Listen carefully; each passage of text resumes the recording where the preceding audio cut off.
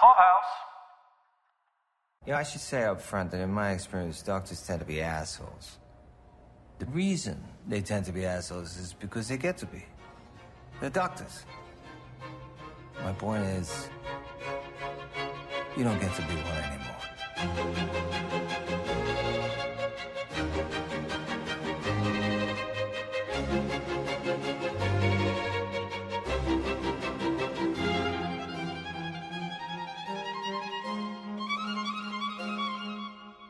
This is Caroline. And this is Mike. Welcome to Do We Unnerve You? The Undoing Podcast. Tonight we're talking about episode 3 of The Undoing, Do No Harm.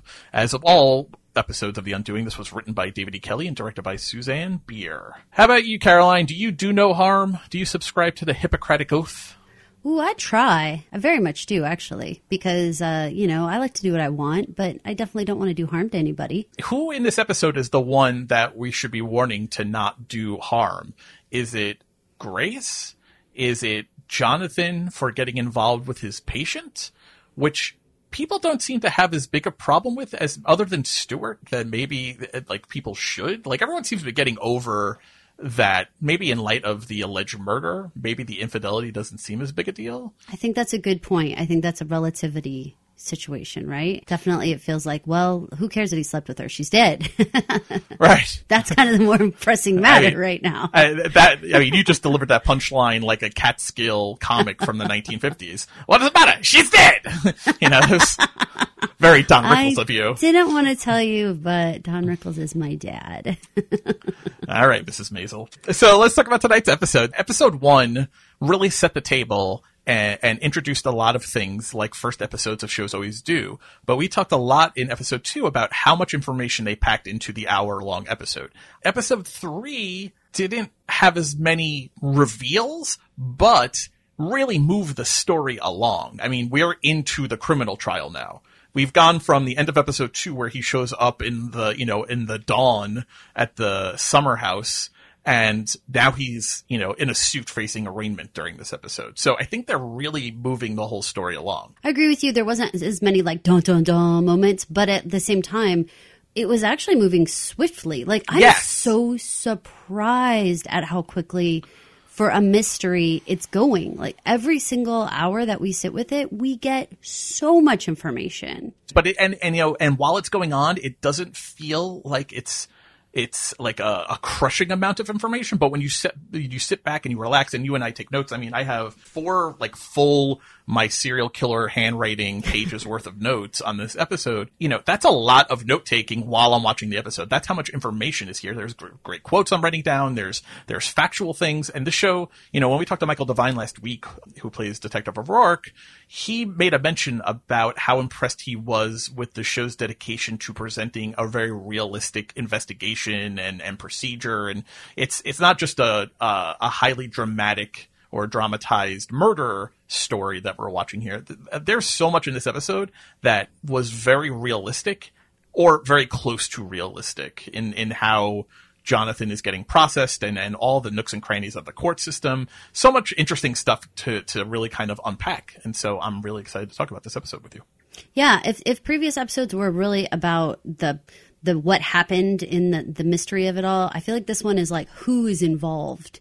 This is so much more about the characters and kind of developing them a little bit more and trying to figure out relationships between different people. They kind of like a game of Clue, they introduced all of the players and the possible weapons that they may be holding. Now, I think we're going to have 4 episodes of learning how it unfolded, watching the trial play out in real time, and learning via flashback, real or imagined, what actually happened on that night in January. I'm so excited. I really love the suspense on this one. And, speaking of relationships, Mike, we got a huge bomb dropped, like for most people, I think, who maybe weren't on Team Caroline, that maybe this child was actually Jonathan's. And we actually find out that, the paternity tests are in. He is the father. I wrote in my notes, Jonathan is the father. I capitalized is to give it my most Maury. I mean, you and I think, both felt pretty strongly that obviously it was going that way. We had the eyelash comment. All of the pieces seemed to fit, but to actually get that information drop, and for Mendoza to use it like he's gaslighting Grace in this scene out at the summer house, right? Because the episode starts up pretty much right after her phone call. I mean, we even get to overhear her phone call again that ended episode 2. He's just ramping her up. I don't know if he is trying to get her to confess to something, to being complicit or being an accomplice, or if he's just trying to piss her off so that she'll be cooperative with him. I agree with you, because really, why would you come and say, oh, BT Dubs, paternity test back? Most of the time, that's that kind of thing. She would have to go seek out that info. She would have to go ask his lawyer. She would have to go find out. Like, it feels unlikely that the detective comes right over to you and is like, hey, want to know some stuff? Like, what? Right. And I mean, HIPAA aside, otherwise, I mean, there has to be a certain level of confidentiality. Like, she's not the mother. She's not the father of that baby. I don't know that he's legally able to be handing out paternity information like that. Really good point, because yeah, I mean, she's not a player in this game in that way. And she is, decidedly chosen to stand on the sidelines in terms of how she doesn't attend the arraignment hearing, and she's just really just kind of watching it from afar. So it is odd, but hey, they've established that Edgar kind of wants to have this little bit more, it's antagonistic, but also closer relationship with Grace, like going into the home to do the interview and just sort of like being in her business a whole lot, that I feel like this is all about trying to uncover something else. For the paternity drop in my notes, I have, does he think that she's involved? Question mark, question mark, question mark. He's still grilling Grace. So he's going at her in a way that made me feel watching it that he thinks that she is guilty of something. That is the vibe I was getting. And then he does the paternity drop. And it's just like a boxer in a ring, right? Just keeping your opponent, rocked back on their heels. And, Grace does a good job a couple of different places. We saw it last week and again in this episode, where she's able to lean forward again and defend herself and go at people. She wasn't great in this scene. I mean, she accepts the information like Grace always does, and she just kind of nods her head and she walks off down the beach kind of thing. We'll say Mendoza and Enroll work together, but it's really Mendoza is playing the bad cop in the good cop bad cop routine that those two are doing. He is just keeping her rocked back on her heels, and she takes information in so stoically that it's hard to figure out what she knew and what she doesn't know, or what she suspected, or what is really a surprise to her. But you have to imagine actually hearing those words, whether legally or not legally, divulged to her, had to sting a bit. And not only that, but also the visual that she's taking in right then of the NYPD just crawling like ants all over the beach house. After having them, come and siege on top of the whole, the home that they live in the city. It just feels like, oh my God, like this was like kind of a safe place. She was kind of in this little secluded spot. And then now here they are again. Like they're all in her business. Between taking in the visual and listening to that, it was like, oh, okay. I mean, imagine you have run away from Manhattan, crowded Manhattan, to this empty summer beach house in the winter, right? We learn that it's January when this is taking place now, which is a great information drop, because we have been talking about it being late fall, early winter with the feeling of New York that they had set up, but it's actually winter. We learned from the camera that the night of the murder was January 8th, 2019. So this is like a week or so later that this episode takes over the course of that next week. And so, yeah, so we're like middle of January by the end of this episode. Imagine in this like peaceful place, your husband, who maybe is guilty of murder, covers your mouth in the pre-dawn light and tells you not to scream, confesses his affair, confesses the argument, the sex, the night she's murdered, says he's innocent. Then not too long later, helicopters are showing up. Like the NYPD helicopter Whirlybird is touching down on your beach house property. Police cars are outside. Think about how traumatic a 3-hour period this must have been for Grace and for Henry. I mean, holy shit, Henry is witness to all of this. There's no hiding him from everything that's going on here. He's watching out his window. I would think it's surreal. Like, I just don't even think that you could really absorb what was happening, and it would just really feel like an out-of-body experience, What do you think we're supposed to take away from Henry picking up his violin to practice during this? I mean, I wrote my notes as the very first note I took. It was Henry really committed to his practice, that he picks up his violin as his father's being frog-marched across the lawn out to a helicopter, and police are crawling over his house. house. Dramatically, it was fantastic to watch, but are we supposed to take something away from this? Is Henry too interested and too invested in this murder case? Because the next time we see him at his father's pad, right, we have a quick shot of Jonathan showing up at Rikers Island. I'm pretty sure what is supposed to be Rikers Island for processing. We cut back to the morning at Franklin's place, and Henry is watching the coverage of the murder investigation. We learn that the sculpting hammer, which is the suspected murder weapon, is missing from Elena's shop. That was the big information drop we got before Grace enters and yells at Henry to turn it off. Is Henry too involved in this? Is he handling his father's arrest too well? I have a couple of concerns about this. So one of the parts is that I actually took him playing the violin as the equivalent of someone turning up the radio, you know, when something's happening and they just drown it all out. That's the only way that I was accepting the violin, really, was just like, let me just escape what's happening right now. When it came to everything going on at Franklin's house, I had a lot of question marks about how much both Franklin and Grace allow Henry to watch the news, to be like sitting at the table with an iPad. Seemed very anti-old school Franklin's house. You know, it seemed like the type of thing that where Franklin would be like, put it away. But clearly we're supposed to be getting something about this. There is really very little reason, if an adult was the sole reason that this all happened, that we have Henry following the story as closely as he is. Does that make sense? Like, if this was all just Jonathan, why even add this layer of Henry consistently sitting here watching the news and no one ever telling him to really quit it? Except for, I mean, I know people are listening. You might say, oh no, Grace came in and told him to put it away.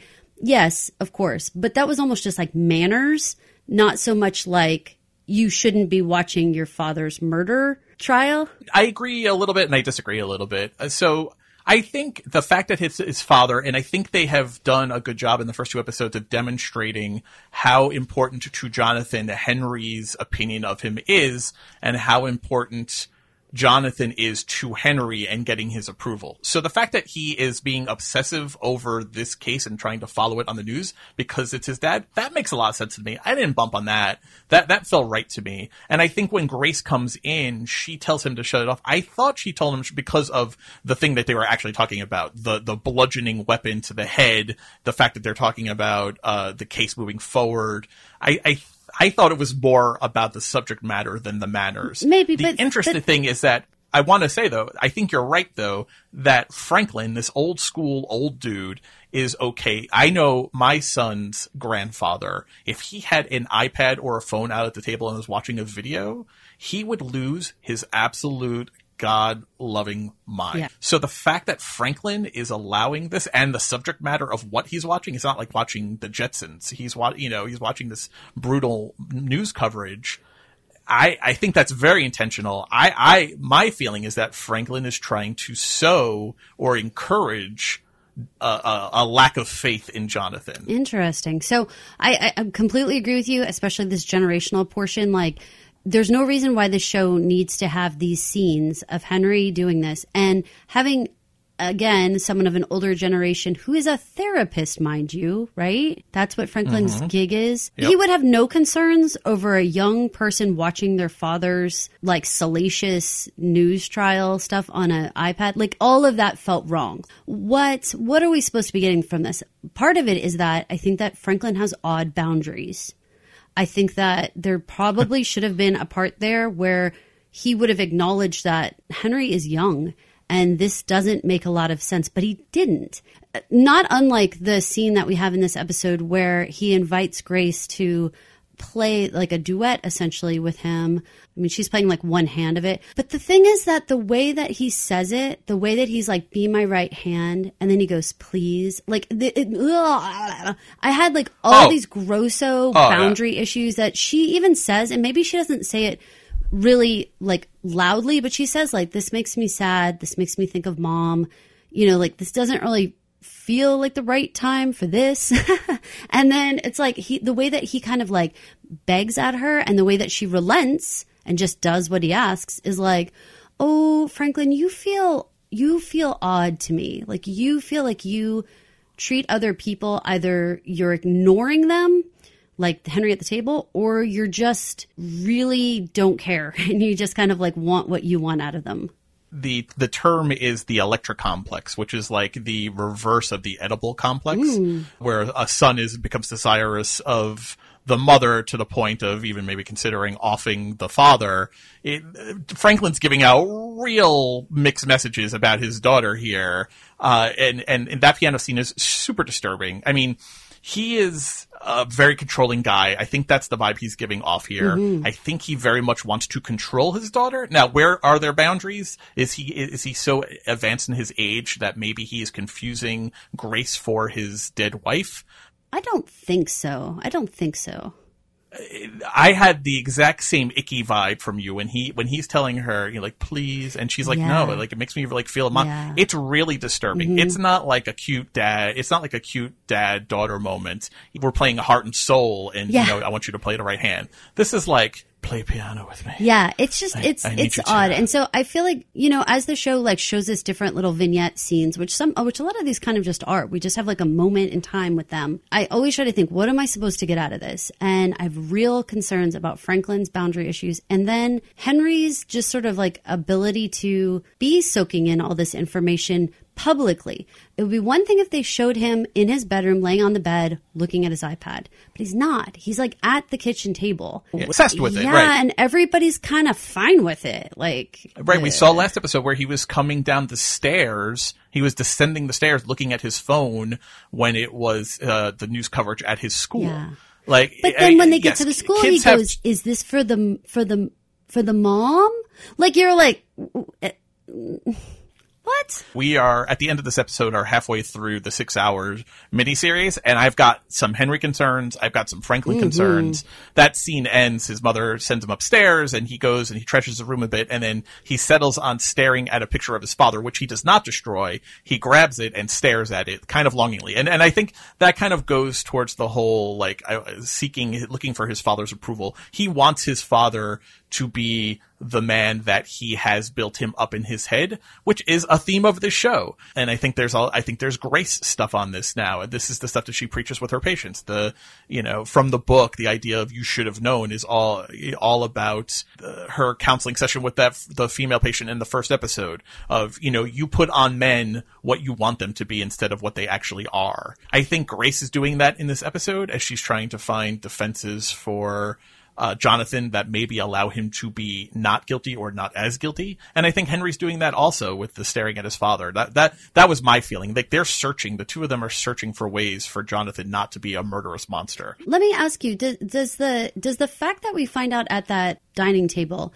that Jonathan drained some of their bank account, does that change anything about Jonathan for you in terms of either pre-planning or in terms of, like, it's one thing to have been swept up with this woman, but it's another thing to me to have, like, gotten into the bank account and taken money out? Right before that, she talks about how he's getting a public defender because, remember, he hasn't been working for a while. So I took the draining the bank accounts more as Jonathan had been raiding their savings to keep up the appearance that he was working versus anything else. Okay. Not that he was necessarily spending it on Elena or his affair, which maybe is part of it. Right. I mean, you made a very good point of how did Grace not notice? Yeah. Well, if Jonathan was in charge of their bank accounts, she's making a ton of money, I'm sure, as a Manhattan therapist. But if it's going into the account and only Jonathan is actively checking that and he knows that, well, he can keep the finances flowing. He can keep their lifestyle flowing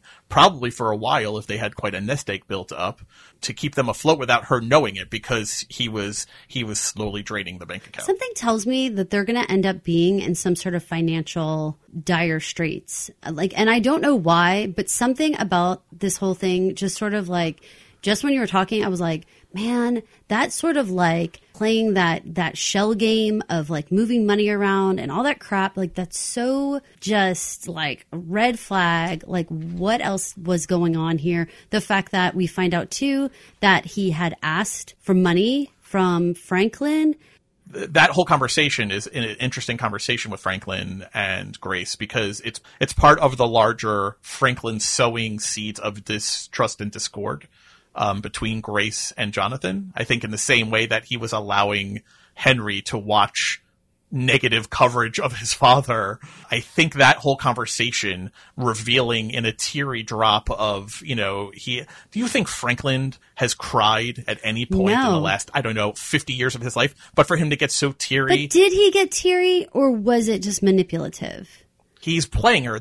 His whole reveal of, you know, he asked me for $500,000 and, you know, he knew you wouldn't do it. And he said that you were having financial problems. And so, you know, I believed him and I wanted to help. I wanted to feel like a hero kind of thing. That's all him. Like he had squeezed onions under his eyeballs right before she came in the room for that conversation.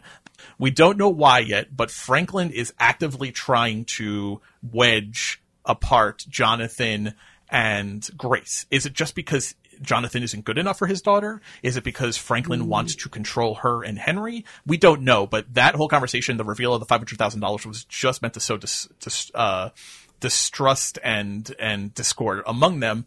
But we can't ignore the fact that Franklin then gets on the subway and hangs out outside the Harlem apartment of Fernando and Elena and Miguel and the baby's apartment. What in the actual fuck? And he's specifically watching Fernando holding the baby. That is a part where we kind of hit on this on the first 2 episodes of like, do we feel like that Grace is going to end up with that baby? Is this one of those, I'm going to throw this one out. What if Grace wanted this like daughter baby, right? We've got this little redheaded little girl running around in the opening credits. What if she wanted this baby really badly, right? And Dad, just in the most twisted of ways, got it for her. Oh, it's just so weird. But like, I have just like all these little like, the dad seems like he wants to try to help her, but like at the same time, he's like, help her or control her? Well, I don't know yet. The motivations may seem the same at an early stage, but I think at some point it's quickly going to branch off to, help her or hurt her. And I don't know that I'm just making this connection now as I'm talking out loud. I don't know now that it's a coincidence that Fernando begins following Grace actively with that pink stroller. Yeah. After we see Franklin hanging out outside his apartment. I wonder if there was a conversation had between Franklin and Fernando that we weren't privy to. Yeah, good call. You know, maybe I want that baby there. Fernando, you know, how much is it going to cost? Would it cost about $500,000 for you to hand over that there baby? Yeah. Because we haven't even discussed, what do you think the $500,000 was for? Was it for the baby? Was it a trust? Was it to buy Elena's silence so she wouldn't blow up his spot? What was the $500,000 for? Because if he was draining the bank accounts, it wasn't for keeping the household money or restocking the household cash. It had to have been something to do with the baby or the Alvezes. It felt like buying their silence. That's was my gut feel, was like why it was like going, you know, it seemed like there was a complaint at the hospital and then suddenly it was just gone. And so that, I mean, doesn't that usually scream settlement money off to the side? So, sure, it felt like that that's makes a lot of sense, probably yeah. that's where that came from. But I do really want to talk about that conversation where the $500K came up, because this is when Grace brings up this whole concept of the rescue romance and the victim falling in love hero with worship. Yep. falling in love with the savior. I am so curious about how much Franklin is really getting into this, like, are you open to the idea of you and Jonathan getting back together? And then Grace goes, it's your move. And then he goes, he came to me for money. And it was like, hold on, let me tell you one more bad thing about him. You know, like really trying to monkey with all of that. And then how hard is Grace like fighting to find answers, to find a reason? I just did my research and I thought of this, you know, rescue romance thing, which don't we all call it like Florence Nightingale syndrome? There's a couple different phrases. I saw a white knight syndrome is kind of what Jonathan has, the hero worship. Yeah. But I saw rescue syndrome. I saw rescuer syndrome. I saw hero worship. I just thought in pop culture, Florence Nightingale syndrome was like a known thing. Like I didn't look up anything. Yeah. I don't think it's actually a DSM diagnosed thing, but it's definitely in pop culture, the concept of falling in love with the savior kind of thing. Mm-hmm. But I think that conversation was interesting on the heels of Stewart, who, now that Stewart is talking, has a lot of bad things to say about Jonathan, which is what Grace was not there for. Grace was looking for, like, a defender of Jonathan, and he went to Stewart as someone who she identified as a friend, or at least a former friend of Jonathan's. And now that Stewart decided to blow his NDA that he had signed, he had lots of shit to say. I mean, he's going into, he wanted her, he was willing to risk everything, and he did. He fed off the idolation. What did you personally feel like when he says that even despite the fact that he had been warned, he just continued to be with her in front of everyone's faces, basically? I think it bolsters the argument that Jonathan was in love with her, as Jonathan says he was. To people like Stewart, and I'm sure the medical board and the hospital and the lawyers for the hospital saw it as he was, as Henry says so frankly, just fucking her. He risked literally everything. His career, his marriage, his family. Henry, which I think is a separate category for Jonathan besides his marriage or next to his marriage. He risked all of that for this woman. I think that has to bolster his claim of it wasn't just sex. It wasn't just hero worship, her hero worship of me. I'm sure it started that way. Mm-hmm. Does it change how you feel about him? I mean, do you think he's like a psycho, that he could just like not pay attention to any of the rest of these people and everything else that obviously everyone was noticing and he just didn't even care? I don't think it makes him a psycho. I don't think his behavior is excused. I think infidelity is infidelity. I think when you love someone, I think you're hard pressed to find the limits of what you will and will not do for them if you truly love them. That's what I'm saying. I think it really bolsters his claim, at least to him, right. He was truly in love with her. There's something about that just, it really, to me, it says something else, like more intense about him, that there's something that's just so, I guess, narcissistic or whatever, that he's just like, feels untouchable. Like, well, who cares if I do this in front of everybody? Nobody's going to do anything to me. Warning after warning and then nothing, like he doesn't care. I think there's a part of that. I think that's how it started. Remember, he had 3 warnings over the course of the time period before he was let go. I'm sure it began as him just living out his narcissistic fantasies and hero worship white knight fantasies, because that seems exactly kind of who Jonathan is, right? That's the swashbuckling, weaponizing his charm Jonathan that we had seen the first episode. So I totally buy that. But the fact that he continued, the fact that, as Stewart says, he was willing to and in fact did risk everything, says that at some point anyway it turned into something more. Maybe it was the fact that she got pregnant is why it turned into something more. That's possible, yeah. We have talked a lot on this podcast about how Grace handles information. She takes information like a champ. She has as if she is Botoxed from head to foot, she has no discernible reaction to any news she receives, no matter how shocking it is. Which led us to discuss, I think last week in particular, led us to discuss the fact that perhaps she actually knew this information and is finally being forced to either admit it or being forced to break down the walls and be reminded of things that she knew and blocked out. Somewhere, I think she knew that baby was Jonathan's before Mendoza even tells her the paternity test results. When Franklin tells her, when he makes his chest move and tells her about the $500,000, Grace's eyes go as wide as I have ever seen them go, in a look of utter shock and surprise. And it's just her eyes. They go super wide. There's no other discernible reaction, but it is the only reaction to news that she has reacted to visibly that is of a shocking nature, which tells me that this is actually information that she did not know. Whereas I think she knows or knew everything else that she has learned over the course of the first 3 episodes, whether she has forgotten it or blocked it out or refused to take it in, whatever. I think this was the first genuine piece of news that she received that really actually surprised her, was new information to her. Because her eyes, Caroline, watch it again, they go super, super wide, as if like a raccoon found on a garbage can with a flashlight. Wow. Like, oh fuck! Yeah. Like, I've been shocked. It was a very interesting, subtle piece of acting on Nicole Kidman's part. Let's talk about Jonathan a little bit, because I really think that we have a lot of information that we gathered about him, and I was interested in the bits of information that they both showed us and didn't show us. So, like, starting with the prison intake, I felt like that whole portion could have been a lot grittier and a lot scarier. Like, we didn't have to see him get like cavity searched.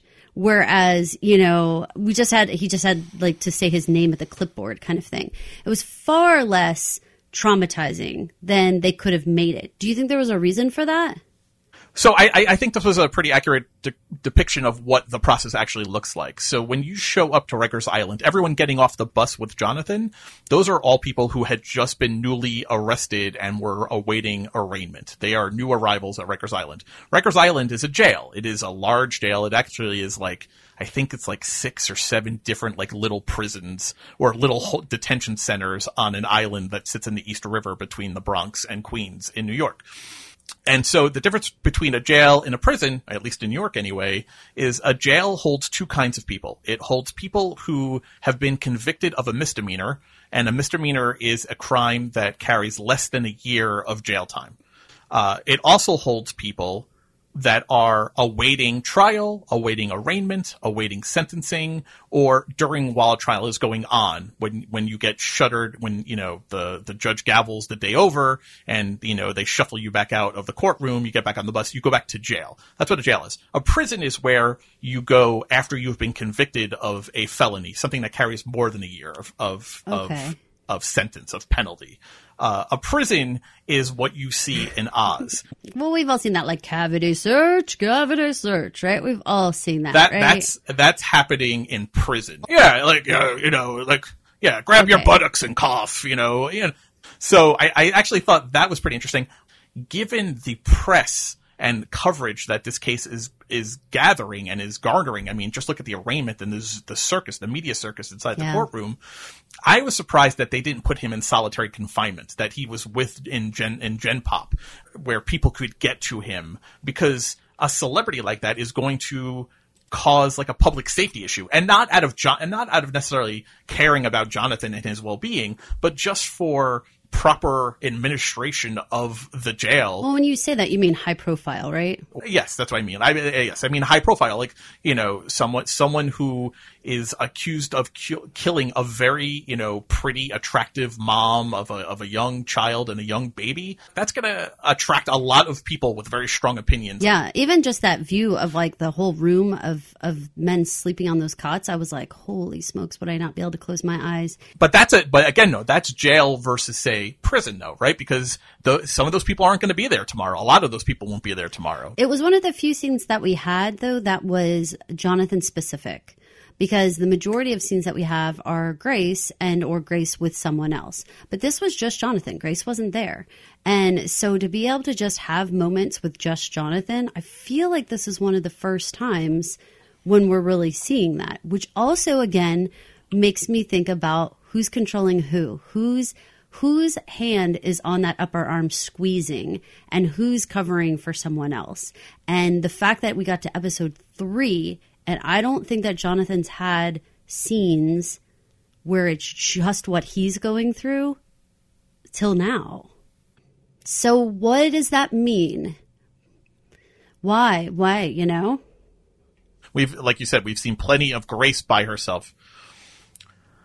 Well, I think Jonathan is someone who needs someone. This is the hero worship. Jonathan needs to be the center of a room, or at least be receiving idolation or adoration from someone. Think about all of his interactions that we've seen up until now. He was being raved about at the gala by Grace's friends. Oh, he's such a good guy dealing with cancer and with a humor. We see him talking with Henry, his son, who looks up to him, literally looks up to him, but also figuratively looks up to him. We've seen him with Grace, where he's being a sassy monkey, and, I'll put my gloves on and come scrub you down. Like, everything we have seen with Jonathan up until now has been Jonathan being cheeky or being admired.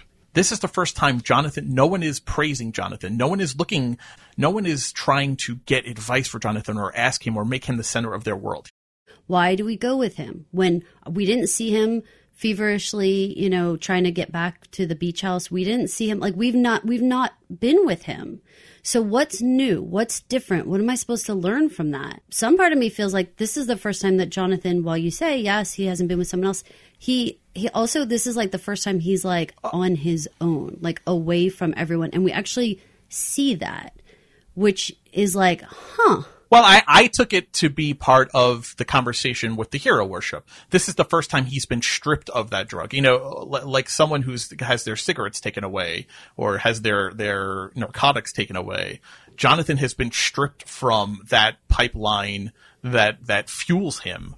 And I don't know that Jonathan is terribly comfortable being on his own or being alone. I think he needs that drug being pumped into his system of people paying attention to him or involving him. Okay. But like cinematically, it's not Jonathan's story so far in episodes 1 and 2. It's Grace's story of dealing with what Jonathan did. So fascinating to start twisting the camera to be like Jonathan, seeing what he's going through right now. That's a first, Yeah. And that makes me be like, huh, are we starting to twist the camera a little bit? I think so. I mean, I think we started off this episode by talking about how the first 2 episodes really set the table and told us what kind of things we're going to be having for our meal. But I think this is the first episode that got into unfolding the story proper. And you can't unfold the story properly without Jonathan. We don't know anything about him. We only know what people's really impressions of him are, or what Jonathan is like viewed with or next to other people. We have to figure out a little bit on who is Jonathan Fraser, the man standing alone. So interesting that the story chooses to do that. And I mean, in addition, this is the first episode that we had a Henry alone scene with him, like looking at the picture of Jonathan. Like these are times when they're like away from Grace and they're having their own moments. And that hasn't happened. Everything else has been in conjunction with or in relation to another person. And so now people are starting to kind of isolate and be sort of their own entities, which is fresh for us. Let's stay on Jonathan for a second and go to the arraignment, because this brings in the Sylvia angle. And you and I have already flagged Sylvia as someone to watch because she seems kind of like an odd duck, or I don't know if that's the right phrasing. She seems like a little bit of a wild card, a purported friend, maybe Grace's best friend, but maybe not as good a friend as maybe Grace thought she was. What did you think of the heavy eye contact going on in the arraignment courtroom between Jonathan and Sylvia at the end there as he's about to be taken away?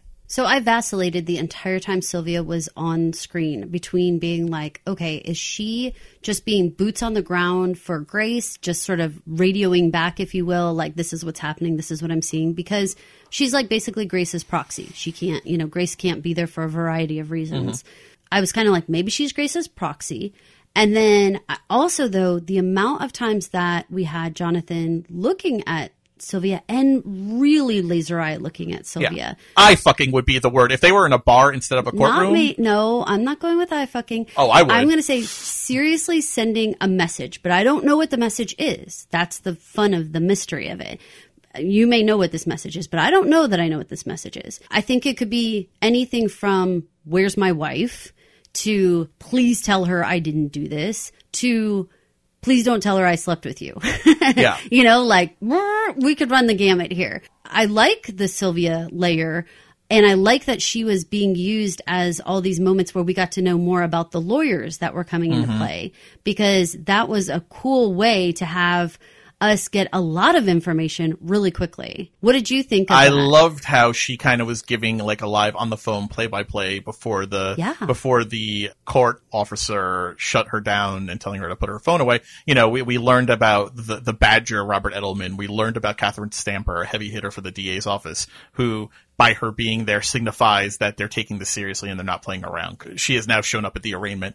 As soon as it came out last week that Jonathan had hired Sylvia and Grace didn't know about it, I think you automatically have to put Sylvia in out of the steadfast best friend category and into the more murky gray, don't know where her loyalties really lie, has she fucked Jonathan category. Because that eye contact, if they were, like, I'm serious, if they were in a bar instead of a courtroom and I'm Sylvia, I'm thinking, I'm thinking that guy's into me. Okay, but the circumstances matter. I don't know. I'm going with at least that spectrum of anything there, I'm including, please don't tell her I slept with you. I'm including that right in there. But I'm thinking if it was, where's my wife? Doesn't he look at her and then look around? Like there's ways to convey where is my wife? You look at her, then you look around, then you kind of shrug kind of thing. I think there are ways to indicate it was about Grace and not about him and Sylvia. I don't know. Maybe I think less of Jonathan than I actually think I do. But that's what that eye contact was telling me. I want to say Sylvia, despite maybe not being a great best friend as it turned out, but maybe she is. Maybe I'm besmirching her reputation unnecessarily. She, again, gives Grace solid advice on her way to the courtroom. And I loved her little walk and talk on the cell phone. She tells her that she's got to get her own attorney. She brings up the exact thing that we saw Mendoza doing. Like, they're going to squeeze you, either because they think you're an accomplice, because look at the fact pattern. How could you not know? Or because they want your cooperation fully, so they're going to make you feel like you did something wrong, even if you didn't do something wrong. And Grace fully thinks she didn't do something wrong. Get your own lawyer, because leverage is leverage, and they're going to squeeze you, which is great, great advice. She gave it to her last week. She gives it to her this week even more emphatically. And as of right now, Grace still has not taken that advice, which is troubling.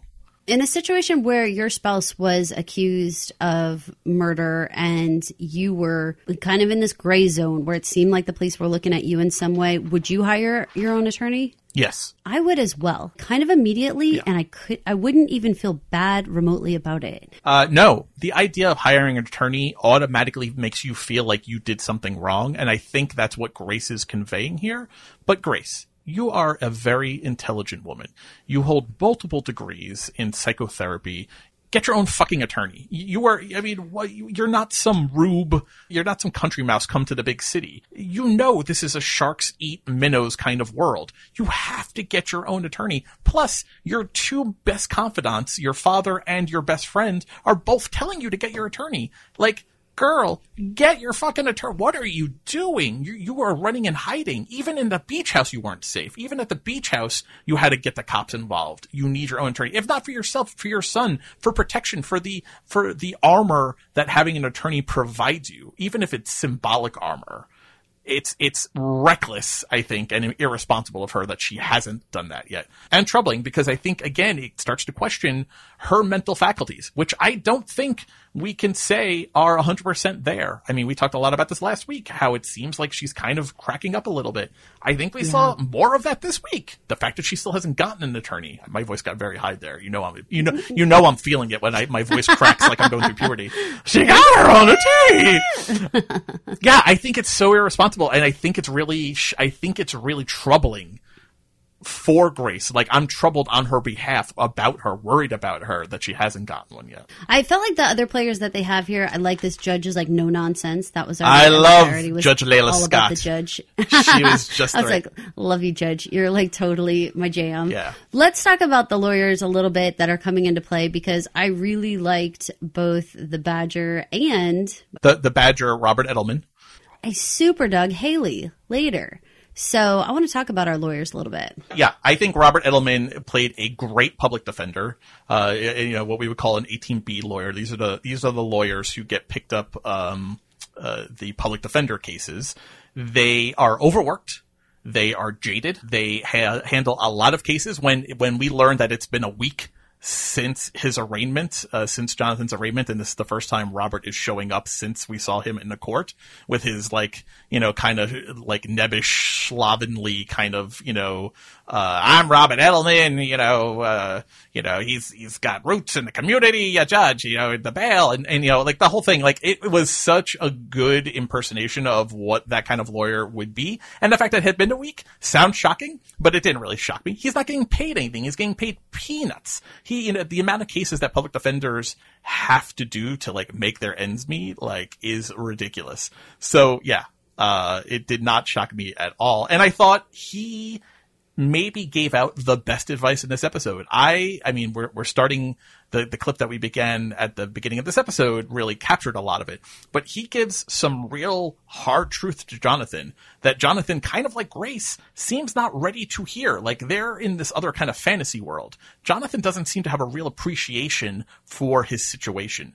your lawyer doesn't care if you're guilty or not. Your defense attorney doesn't care if you're guilty or not. You may want them to care, but at the end of the day, it doesn't matter if you're guilty or not. It matters if they can, make a jury feel like there is some question whether or not you're guilty. So that's like a super lawyer comment. I mean, I think all of us want to think that the person that's protecting us or arguing for our side is actually on our side. I think we want to think that, right?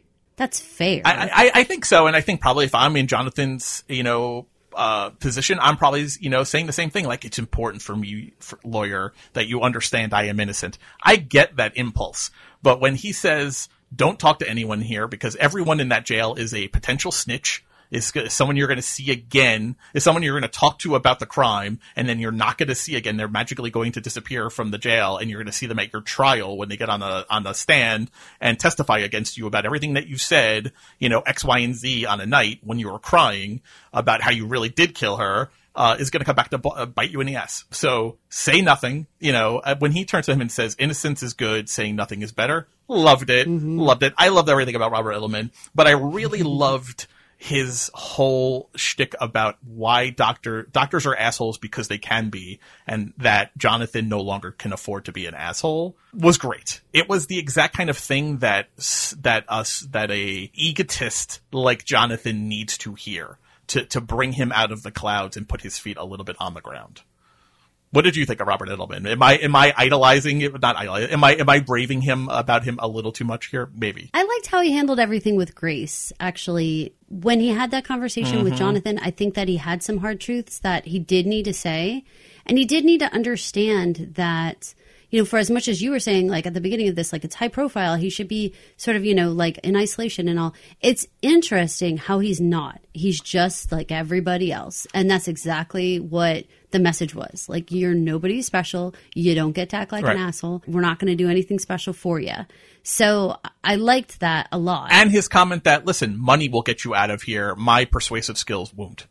That's one really honest comment about Robert Edelman's self-evaluation of his skills as a lawyer, because I don't know that anyone could just get them off without him paying the bond or the bail, the bond or the cash set for the bail. No, Jonathan, you don't get to just walk out of here. You get to walk out of here if you can post the bond or the $2 million cash. That's how you walk out of here, come on, get with it.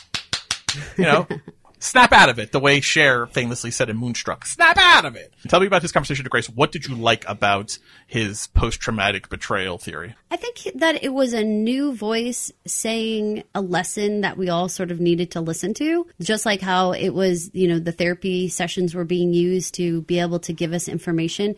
She's not being an active therapist right now. Her appointments, people are not showing up. So we need some other people to kind of slide in there and provide those, holding up the mirror and talking about, self-reflection and whatnot. So when he is explaining to her, what would you actually think about him prior to having been betrayed by him? I think that was really a very good question. I don't know, man. Would you not vouch for your spouse? I think that's kind of what he's getting to. I mean, he asks. Well, I'm asking you. I'm really asking you. No, I can't imagine the situation where I don't vouch for my spouse. Almost, can I even say this? This is going to sound terrible. Almost out of my own pride and ego. He can't have done this because otherwise, who am I to have been with him and to have been a part of this whole thing? So therefore, I'm going to vouch for him just because I can't embarrass myself any further, which is terrible, and that's a huge admission. But I think that's real. I think the only way I don't vouch for my spouse is if I personally know 100% that they did the thing they're being accused of. And still you don't? You're not like the alibi or anything? No. If I know that they're guilty and I know it's something heinous, are we talking stole, a Slurpee? No, or we can talk about what we're talking about. We're talking about murder. No, if I'm Grace and I know 100% for sure he did it. Watched him do it. Watched him do it? Oh gosh, you're in that. Ooh, don't be making stuff up now at this point. Come on now. If I know 100% in whatever fictional world we're talking about, if I know 100% Jonathan did the thing he's being accused of doing, no, I don't vouch for him. Okay. Wow. Okay. Why would you want a murderer by your son, by you? How would you ever sleep? How could you ever sleep again? No matter how many blocks distance you put between him and you put a murderer on the street. Which I think was brought up really very well with Haley Fitzgerald. Whenever she comes in on the scene and she's saying, you know, okay, I can get him out of here. That's true based on mucking things up. But do you want him out on the street? Do you want him to be considered innocent? And then are you okay for yourself and your son to go out in the world knowing he's out there? All of these such good questions, right? Like, right. What would you do? What is the right thing to do? Because I think, most of the people that I know, you know, I'm driving the getaway car. I'm helping you dig the grave. I'm hiding this for you. Even if you know Jonathan did the thing. Well, I'm only hiding the body with you because I know you did this. You know what I mean? Like, I'm only hiding this body because you have the body, and so I know you did the thing. Yeah, I'm going to help you. You know, that's the loyalty portion of it all. I understand, though. I understand the whole bigger picture. Like, he had an affair. This isn't just like he killed a hobo in the middle of the night, and then he comes to you and he's like crying, like, "Oh shit, this whole thing happened. Please help me hide it." You know, that's different. If he kills the hobo, and I know he killed the hobo, I don't vouch for him either. Unless it was like self-defense. Unless that's what I'm saying. Like, I have to know 100% like the circumstances. If it's like a cold-blooded thing, like he's walking down the street, he sees a hobo, he's disgusted by the fact that a hobo is on the street and bludgeons him to death. No, I'm not vouching for him. No, I would like to see him in jail for the rest of his life. That person should not be free. No. I want our listeners to really think about this. You're in a long-term relationship with somebody. I understand, like, we have this layer of the affair, which, to be honest with you, I think is worse than the murder for a lot of people. Yeah. In terms of the relationship portion of it all, for sure. So I'm trying to think, like, would most people still vouch for that person for, again, their selfish reasons? And then also for like maybe I'm going to have to protect Henry for the rest of our days, but that's better than him being, you know, the father being in prison and I'm going to lose my practice and all this stuff. If he's acquitted, if I vouch for him, he's acquitted, he didn't do it, I might be able to go back to my life as being a therapist. I might be able to have my world back. These are all things you tell yourself. I don't know that they actually happen. No, I'm pretty sure there's a limit to my loyalty. But I think in Grace's case, the genius of the scene with Robert Edelman is that his post-traumatic betrayal, I think, is very real. I think the idea that if someone does something in column A, betrayal-wise, I think the natural tendency is that we then look at that person and everything they've ever done and said to us through the lens of that, and then begin to view them in that negative light in all the other categories, the B, C, D categories. So the idea of he fucked another woman, so he must be a murderer. I think that's a very real thing that people do because of the hurt of betrayal. The sting of betrayal. And again, still very fresh at this point that she knows all of this. So I think it's actually a really smart conversation. Again, he knows people. A public defender person sees hundreds of people a week he's dealing with, and he's dealing with some of the lowest of the low. He knows people. And so the idea that he, one, is smart enough to ask her, think about before the betrayal, how you would assess him. Is he someone capable of murder? But then to also give his own assessment. And from all intents of their first meeting in the jail, he's not terribly impressed with Jonathan. He thinks he's a snob. He thinks he's an asshole. He says here, he's like, I think he's a bit of a dick, but I don't think he's a killer. That's really important. Someone like Robert Edelman, I'm going to take their opinion very seriously because of what he does for a living, because of the people and the human interaction that he witnesses. You know, there's only so many kinds of people in the world. There's only so many kinds of personalities. And so he sees all of those personalities over and over and over again. He has probably met a dozen, at least, Jonathan Frazier's in his career. So I trust his opinion and his instinct on who Jonathan is, that he's a bit of a dick, but not a killer. I think that had actually a lot of weight for me personally as a viewer watching the show, really, really continued to move Jonathan out of the he did it category. I agree with you very much. Oh, let's talk about the charges real quick before we move off of Jonathan and the arraignment. Jonathan is being charged with first-degree murder and aggravated rape. Now, aggravated rape is not actually the name of an official count of rape in New York. There are degrees of rape. There's, rape in the, think, 4th, 3rd, 2nd, and 1st degree. There's several counts of aggravated assault. There's sexual abuse. There's aggravated sexual assault. But there's no aggravated rape. So I'm not sure what they're exactly accusing him of here. But any kind of rape seems like a weird charge to me. They have a baby together, and she is not making a complaint of rape because she's dead. I don't understand where this charge is coming from. Did that make sense to you, hearing that? It really doesn't. And it makes me think that we're missing additional information that they have that they just haven't told us yet. It's something that I think kind of tips their hand, like much in the same way that this whole time we've been like, what else do the detectives know that they just keep harping on Grace? It's like at this point, it's like, what else does the DA have that they're willing to put this charge out there? So it is curious. In New York, first-degree murder and honestly second-degree murder for what Jonathan is being accused of is a form of felony murder.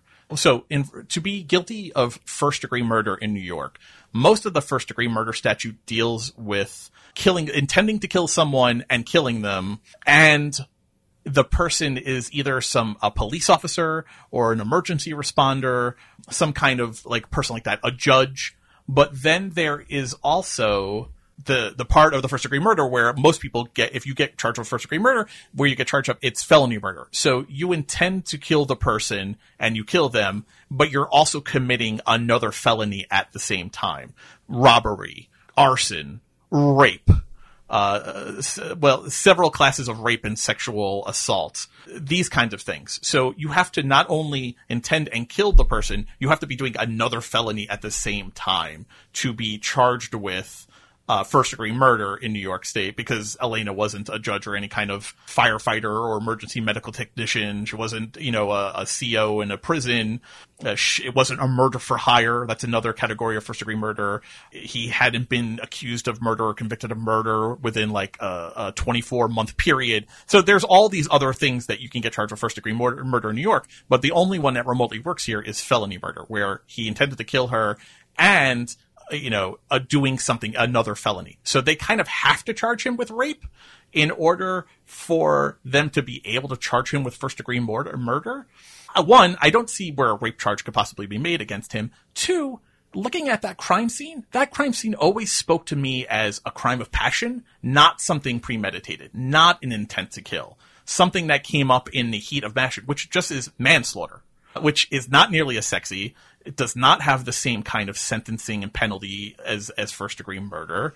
So it's an interesting charge. I think a huge piece of evidence to that is that the murder weapon is supposedly something there on the scene that the person would have picked up and grabbed, the hammer, as opposed to being a knife or a gun or something they brought with them.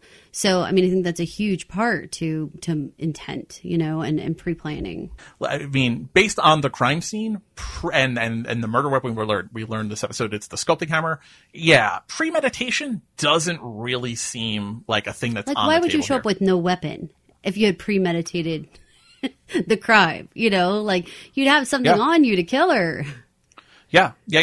Plus, it's interesting. You have to get into the idea of the timeline too, because this becomes a huge opening for especially a good defense attorney like probably Robert Edelman, maybe, but definitely Haley Fitzgerald is. Haley, she says sure. She's all about making the muck, right? Mm-hmm. In Jonathan's timeline, he fought with her. He shows up. He confronted her. They fought. They fucked. He left. He comes back, then supposedly murders her, would be the timeline. When did he stop raping her, allegedly, and then kill her? Because there is a time causality in the charge also. It has to be during the commission of or from the flight of murder. So if, he fucked her or raped her, which they're alleging, and then left for a bit, came back, and then was like, no, stabby. I don't know that they're really linked. It's an odd charge to me. It seems much sexier. It seems very high profile. I don't know that they can make that charge stick. Without knowing more, based on the information we have now, seems like a tough charge to make stick to me. I'm not a criminal defense attorney. I'm a corporate lawyer, but to me, it seems like an odd charge. It seems like a field day and a playground for someone like Haley Fitzgerald to be able to play with and play in. Speaking of Haley Fitzgerald, what did you think of Miss Fitzgerald? I had a feeling that you really liked her. I did really like her. I feel like she feels like that really strong, really no nonsense, just blunt as hell kind of woman that I love to hang around. She is someone who I feel like Grace needs. No fooling, like just like, this is the situation, this is how it's going to be handled. And I actually really loved her little personality trait where she's like, I don't joke.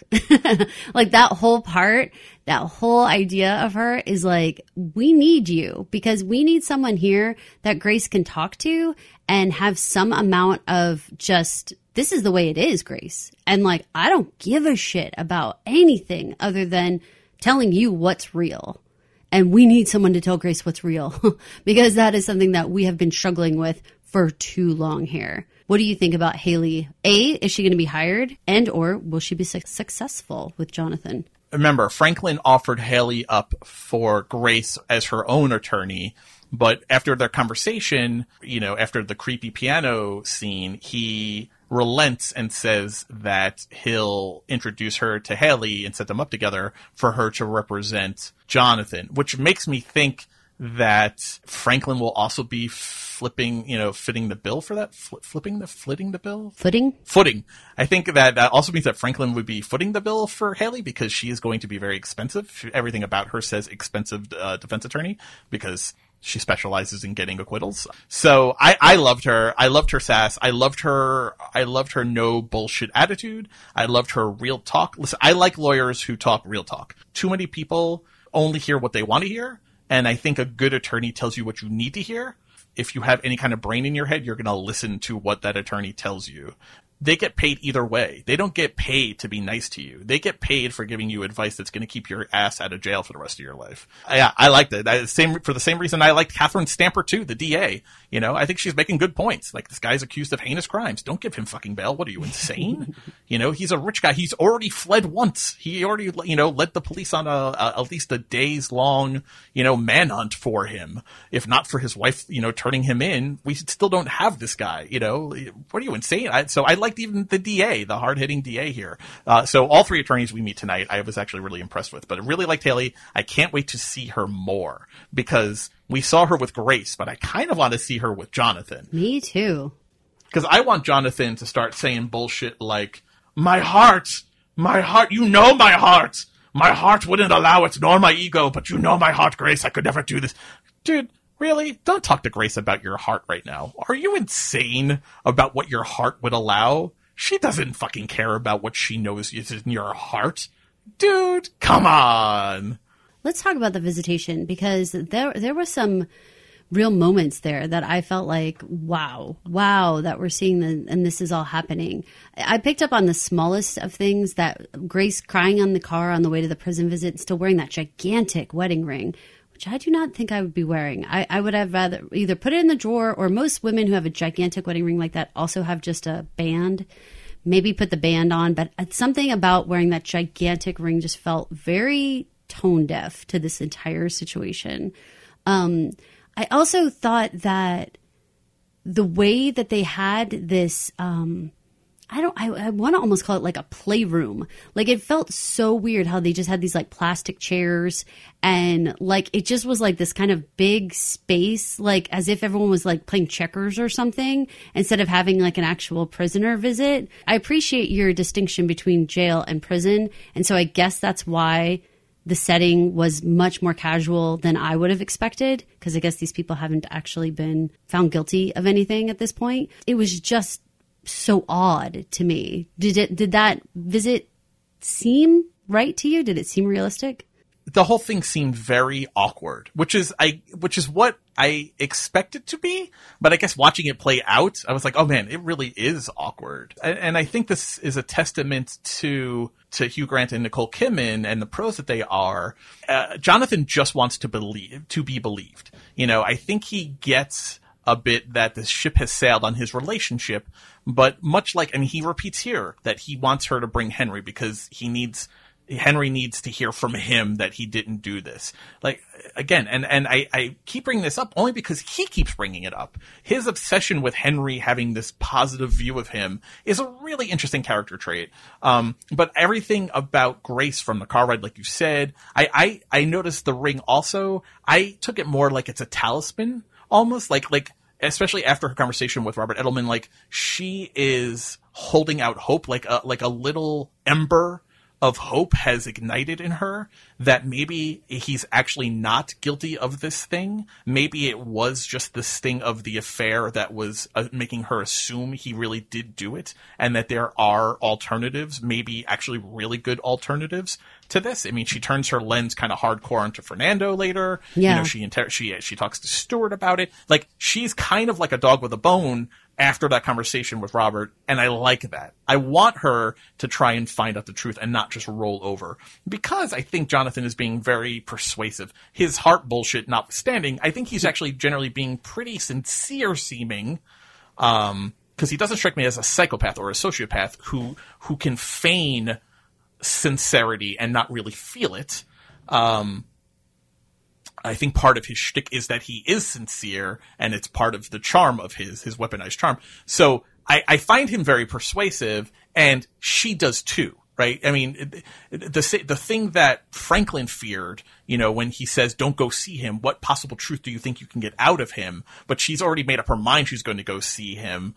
She needs to see him. She needs to confront him, kind of thing. Like, she wants to believe Jonathan. She wants there to be a reasonable explanation other than him for why this horrible thing has taken place. And I think they really did a really good job of it's a really like high wire act. Being awkward, being kind of afraid. I mean, it's only 24 hours, 48 hours from when she's calling the cops and thinks she's fucking terrified. And now they're sitting across from each other, and she's wearing the ring, and she's contemplating believing him and helping him and vouching for him and working on his defense outside of the jail. Like, that's a huge swing. That's a huge mood swing in 24, 36, 48 hours. I thought that the visit with Henry was much more fascinating, I guess. Their give and take was so curt and so, I mean, I love that Henry was so blunt with just, did you kill her? Like, the end. Were you fucking her? The end. Just right in his face. And we needed that. Because, in the same way that we needed Haley for Grace, we need Henry to come in and be like, the fuck. One line that he said really got me scratching my head. When he says, another fine mess I've gotten you into, that is not something that I would say to any of my kids. So I'm thinking, what? Another fine mess? What are we talking about here?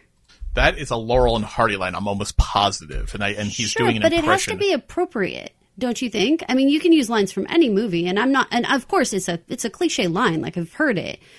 But you only say it if there's actually been a previous mess, no?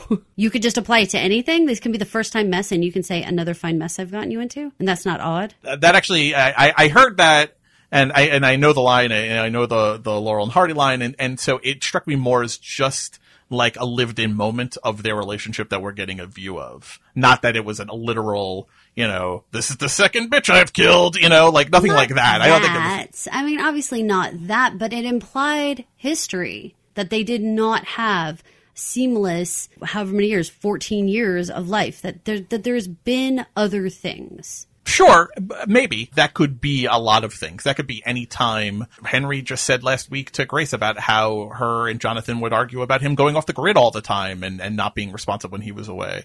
It's in 14 years, or let's say, 5 years of Henry maybe being like a cognizant human being in the world who's picking up on things and understanding them to some extent.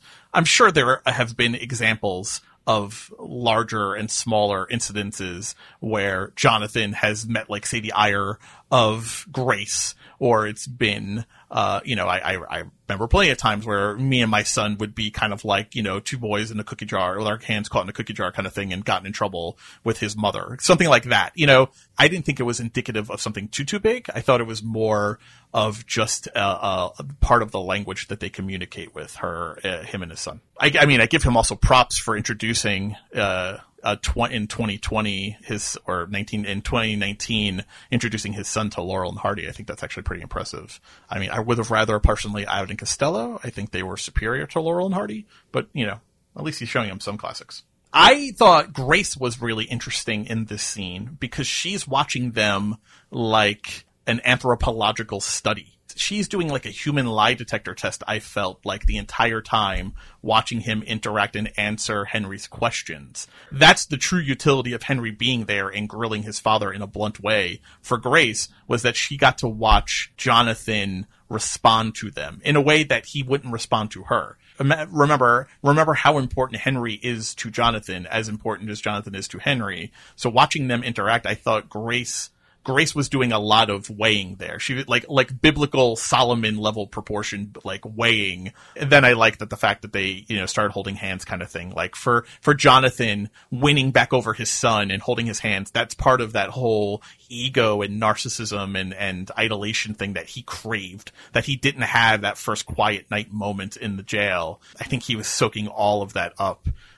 with the contact with Henry until the correction officer came over and broke them up. So the most important prison scene for me was this basketball court mess that was going on, because it turns out that Jonathan is a fierce fighter and someone who will take things way further than most people. Were you shocked it was gruesome and alarmed? Waiting for a prison fight. As soon as they didn't have him in solitary, I assumed there was going to be some altercation. Hey, you're that guy that killed that girl kind of thing. Like, you're the Richie Rich who did that thing.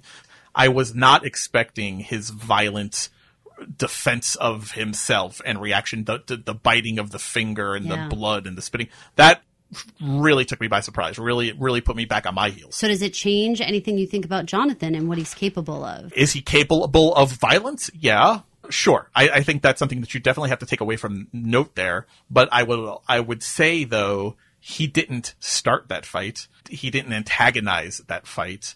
He just, once the fight had begun, violently defended himself and fought back. Roused to anger? Yeah.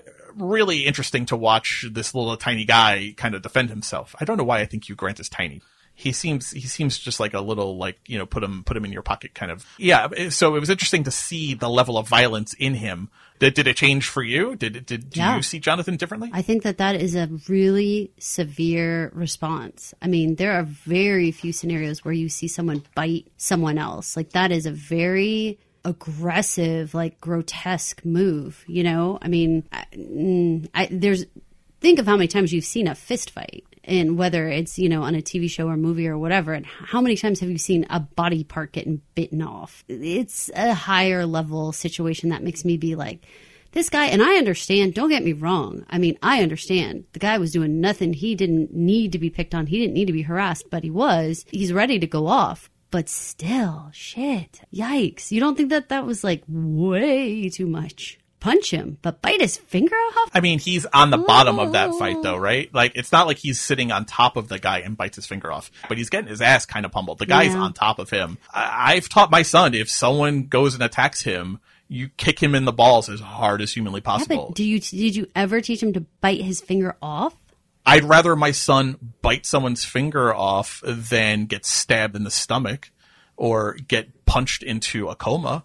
And it's not like they were at like the Frick collection meeting Franklin in what it must be Franklin's office, because he's always watching paintings at the Frick collection. It's not like they were there. They're in a jail setting. They're in a jail courtyard. Some guy, some meth head has now picked a fight with you and is beating the shit out of you. I don't know. I don't know that I'm above biting to end the fight or to exercise some dominance. I have a really hard time with it. Like, it's the type of thing, I mean, they teach women all the time. They teach us to, like, poke out their eyes or, it's really hard for me to think about being that damaging to someone else. I used to teach self-defense courses, and especially around this time as we're getting to the holiday season, especially women, always have the sharp end of your keys between your fingers when you're in a parking lot at nighttime. Don't worry about getting blood on you. The key is for you to leave that situation alive. Don't worry about your bags. Don't worry about your purse. The idea is for you to leave alive. And if that requires you to swing your arm around and stab them somewhere with the key, their eye, their neck, their face, They come at you with a weapon. They're going to hurt you. They're going to rape you or kill you. You do what you have to do. You're justified.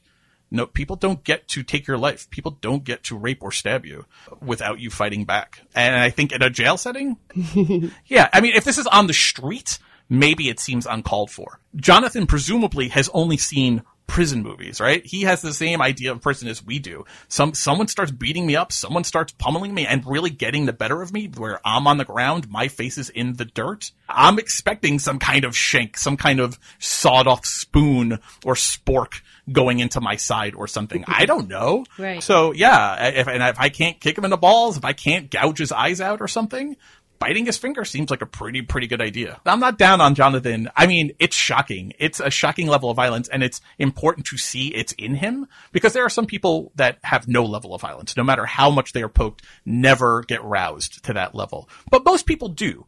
It's just how long a fuse do they have? How long a fuse does someone have before they snap? And I'd like to say that even in the jail setting, even in the heightened pressure setting, he doesn't jump up and bite the guy right away. Well, it's not like the first move he does as soon as the guy says, "You're that guy." You know, he doesn't turn around and bite him. He doesn't Mike Tyson his ear off. It requires a little bit, and it's not like the guards were breaking up that fight immediately either. I don't know how much shade we need to be throwing at Jonathan for that, but I think the show's doing that intentionally, though, to show us that violence is in him, that he can be roused to that level of horrific blood splattering violence, which is important. Yeah, it really is. Let's talk about a different husband. Let's talk about Fernando. Oh, thank God, because he was next on my list, this too. This harassing of Grace, that like constant like hitting her in the heel. Oh my God, can I just tell you, one of the biggest crimes you can commit against me is fucking hitting me in the back of my heel with like a shopping cart or stroller or something. Like, I'm going to get up in your face. So the fact that he just keeps like coming up on Grace that way, I was like, knock it off, dude. Knock it off. Why does he want to speak to her in the end? It was unclear to me. I watched this episode twice and it was still unclear to me. He says, you know, can we talk? She says, that's not a good idea right now. And he's like, you know, well, one would be a good time. You know, your husband already kind of killed my wife kind of thing. But I still don't understand why he wanted to speak to her. I mean, I don't think we got it in Daddy Franklin maybe came to visit him. That's a possibility. I don't think that we got it in this conversation. Whatever it was that was supposed to happen here, I'm not so sure we got it, because Grace doesn't just take it. You know, when he says stuff like, what kind of doctor fucks their patient's mom? And she says, what kind of mom fucks her child's doctor? Like, she doesn't just like roll over on this stuff. And I do think that that matters, because I don't think he got what he intended to come there for. Whatever was. You think he like intimidating her or whatever? I think so. Yeah. And trying to make her feel what he feels. You know, my wife is gone and stuff. And she just keeps asking questions.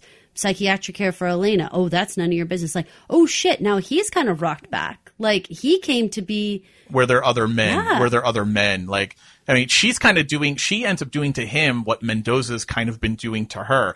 And I think when she says, I'm under a lot of pressure and I've reached a point where I'm not taking anyone's shit. Mm-hmm. Like, I think that was more as much about Jonathan and her father and Mendoza as it is about Fernando in this particular situation. Oh, absolutely. Just her whole fucking life. I mean, her whole life. I think this whole thing is fascinating.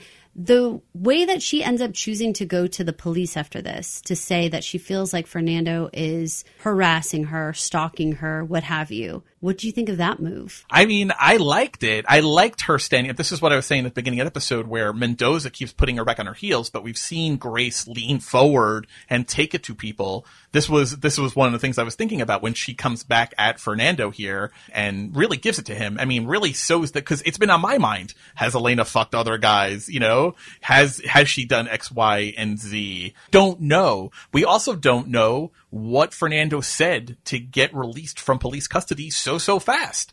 I like the fact that she's had enough. I don't think it was particularly smart, maybe, again, especially without a lawyer, to go there. Like, what did she really think Mendoza and O'Rourke were going to be like? Oh yeah, here's the file. Here's why we let Fernando off. Well, and that's a curiosity, because honestly, that's when I believe it's O'Rourke says, oh, so you're here to file a complaint. Like, you're here to fill out paperwork, right? That's right. That. And she's like, She's really not. Right. So what is she doing? I think she's feeling her oats a little bit after successfully establishing in her own mind. Remember, and we haven't talked about this yet, but we have a couple more Graceisms, right? A couple of more grace-tinged memories or recollections or imaginings in this episode. We see her earlier when she's about to talk to Stuart, I think it is. She has that vision of Jonathan talking to one of his cancer patients and being the loving doctor. And again, it's this idea of, is that Jonathan who Jonathan really was? Or is that Jonathan who Grace thinks he was and wanted him to be? Clearly that memory could not have been within the last 3 months, 4 or 5 months, because Jonathan hasn't been working as a cancer doctor. So where is that idea coming from of Jonathan sitting with this patient that he lied about going to see? It's her making it up. And just the same way, she goes and she has this vision. She puts the idea out into the world. How many other guys was Elena fucking? You know, maybe you're the one who did it. And then we see her thinking about Fernando standing at the door of the studio while Jonathan and Elena fuck inside, and we can hear Fernando hearing their moans, their sex moans. And then she even flashes to Jonathan moving again in the same way that he took her from behind.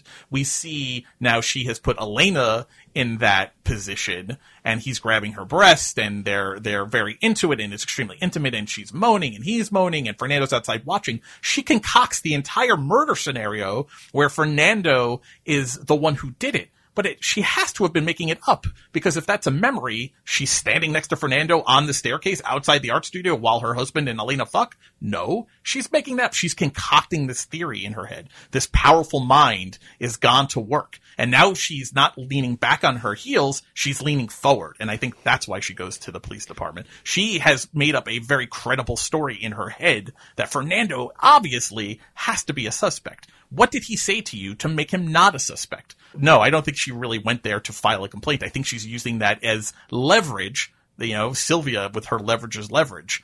She thinks she has leverage now with this incident where he stalked her and trapped her, threatened her. I mean, he does threaten her. He says, be very careful, Dr. Frazier, right? That's the last thing Fernando says before he walks away. That's a threat. That's a threat to me. But they're not having it because they've got this giant trump card to play for her. Now, she asks for that, though. She says, do you have camera footage? She pushes. She asked for video surveillance from the building, from their apartment building and from the studio building. She's not asking about street camera footage. She does not ask for that. She actually says, this is New York City. Don't you have footage on the street? I'm wondering if she's trying to suss out what they have. Maybe. Were you surprised that they showed it to her? Were you surprised that they showed it to her? That Mendoza had the cat that ate the canariest grin on his face? When he was like, yeah, we're going to do this. This is where we're at. You want to see the footage? Thinking that she must know what they have? This is Grace where I doubt her mental faculties here. I feel like she acts kind of surprised that this is here.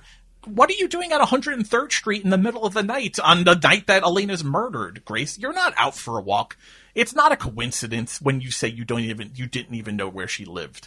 You know, when the final line is exactly how well did you know Elena Alves? That's the final line of the episode. Yeah, how well did you know Elena Alves? Because I think I'm pretty right. I feel like I'm starting to be really right on my theories that her and Jonathan, Elena, maybe Fernando, but her, Jonathan, Elena, I think they had like a weird little thing going on. I think they did spend time together. That's what I think coming out of this episode. I do think that there's definitely more layers to this. It's not just a straightforward affair. There's something more there.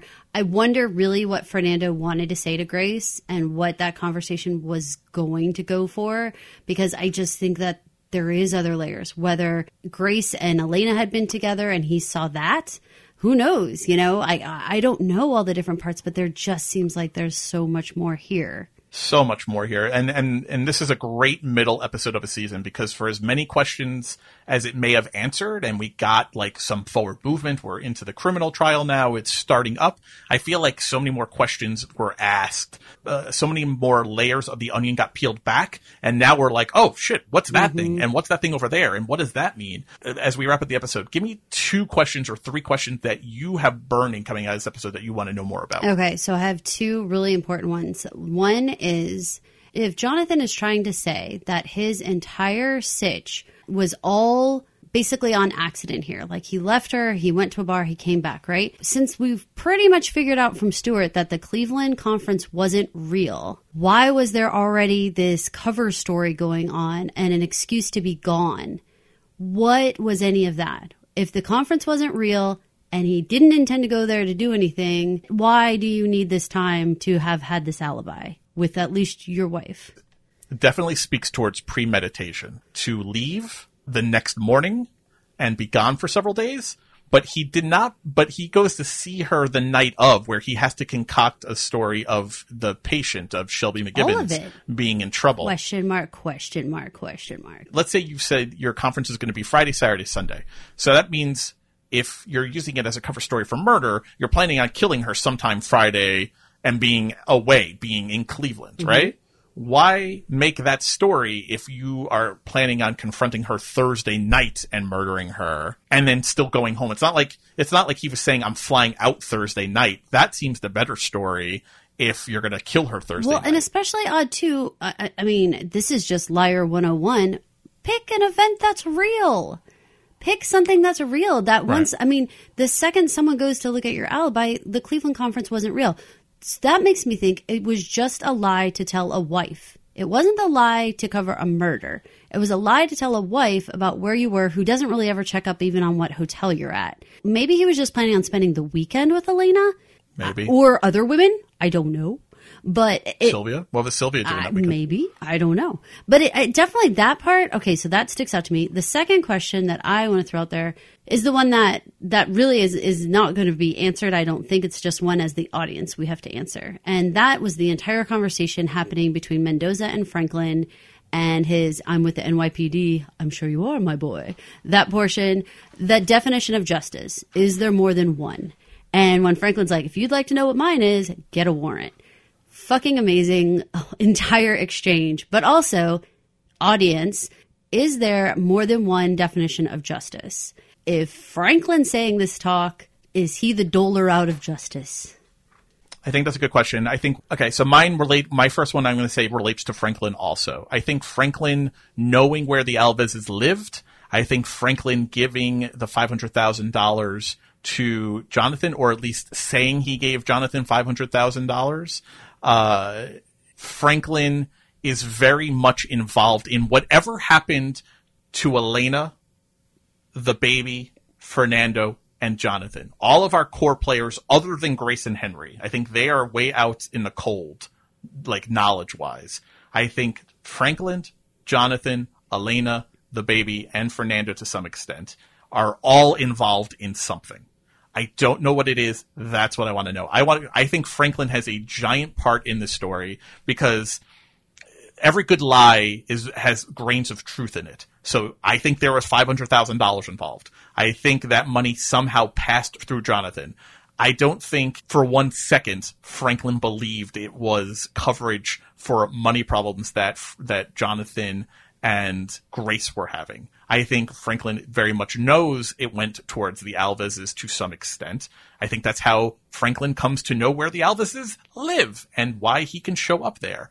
I feel like there is some baby buying situation going on here, or it was settlement money. It was part of the settlement money from the hospital that made it go away. But Franklin plays a giant part in this story. I want to know what it is. 2, I mean, you covered pretty good ones. I want to know what Grace really did. I no longer have faith in Grace's memory or Grace's stated recollections. I think she has established that she is an unreliable narrator sufficiently. I feel like her acting like it was a coincidence that she was on 103rd Street, right around the corner, right at the time of the murder, on the night of the murder, just out for a walk in her gala clothes. We saw her. We saw her in bed. We saw her in bed thinking about Jonathan being at work, being a doctor. We saw that. So there's a whole time chunk from the end of the gala to when we saw her in bed waiting for Jonathan to get home, where she was out wandering Harlem while Elena's being murdered. What does Grace know? What did Grace do? What is the truth with Grace? Because I don't think we can rely on her in any way, shape, or form in her memory. I agree with that fully. And I don't even know if we're calling them memories or imaginations or visions or hallucinations or what are they? I don't even know that she knows what they are. I don't think so either. I think she's just trying to make square pegs fit in round holes.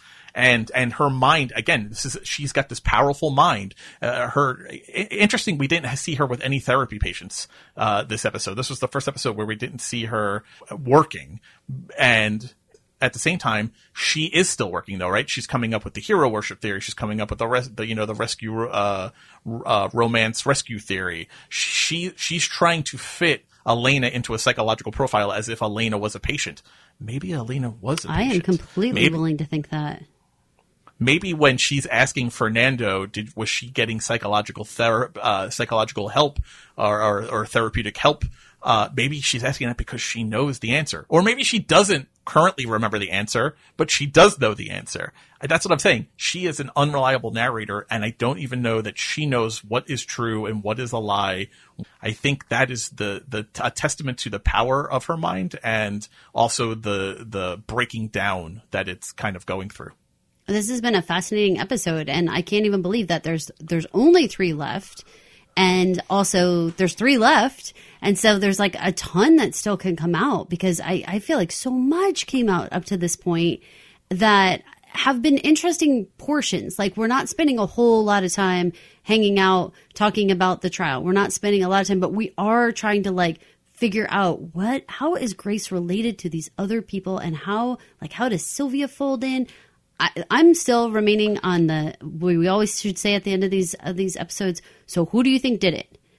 I'm remaining that this is layered. I feel like there could have been someone who got her in the right place at the right time, somebody who was paid to do XYZ, something. There's layers upon layers upon layers. I think multiple people had hands in her death, whether or not they actually swung the hammer. Going off of that, I think back to the name of the show, The Undoing, which is also the name of the first episode.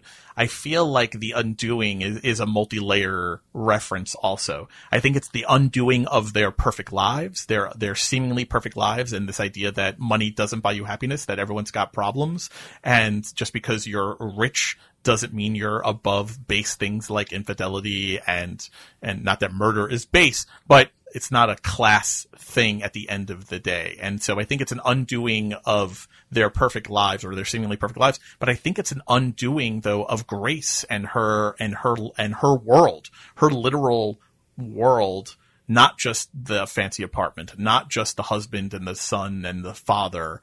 I think it's like an undoing of her mind. I think that's what we're witnessing here. So it's interesting. It's an interesting thing to think about. What does the undoing actually reference or refer to? And what is justice? What is justice at the end of the day here? It's biting off a finger in a courtyard, in a jail yard. Yikes. Well, this is Caroline. And this is Mike. Thanks for listening to Do We Unnerve You? The Undoing Podcast. Please remember to rate, review, and subscribe to The Undoing Podcast on Apple Podcasts or wherever you listen to podcasts. Please leave us 5 stars. It makes Apple like us. We don't want to have to bite their finger off.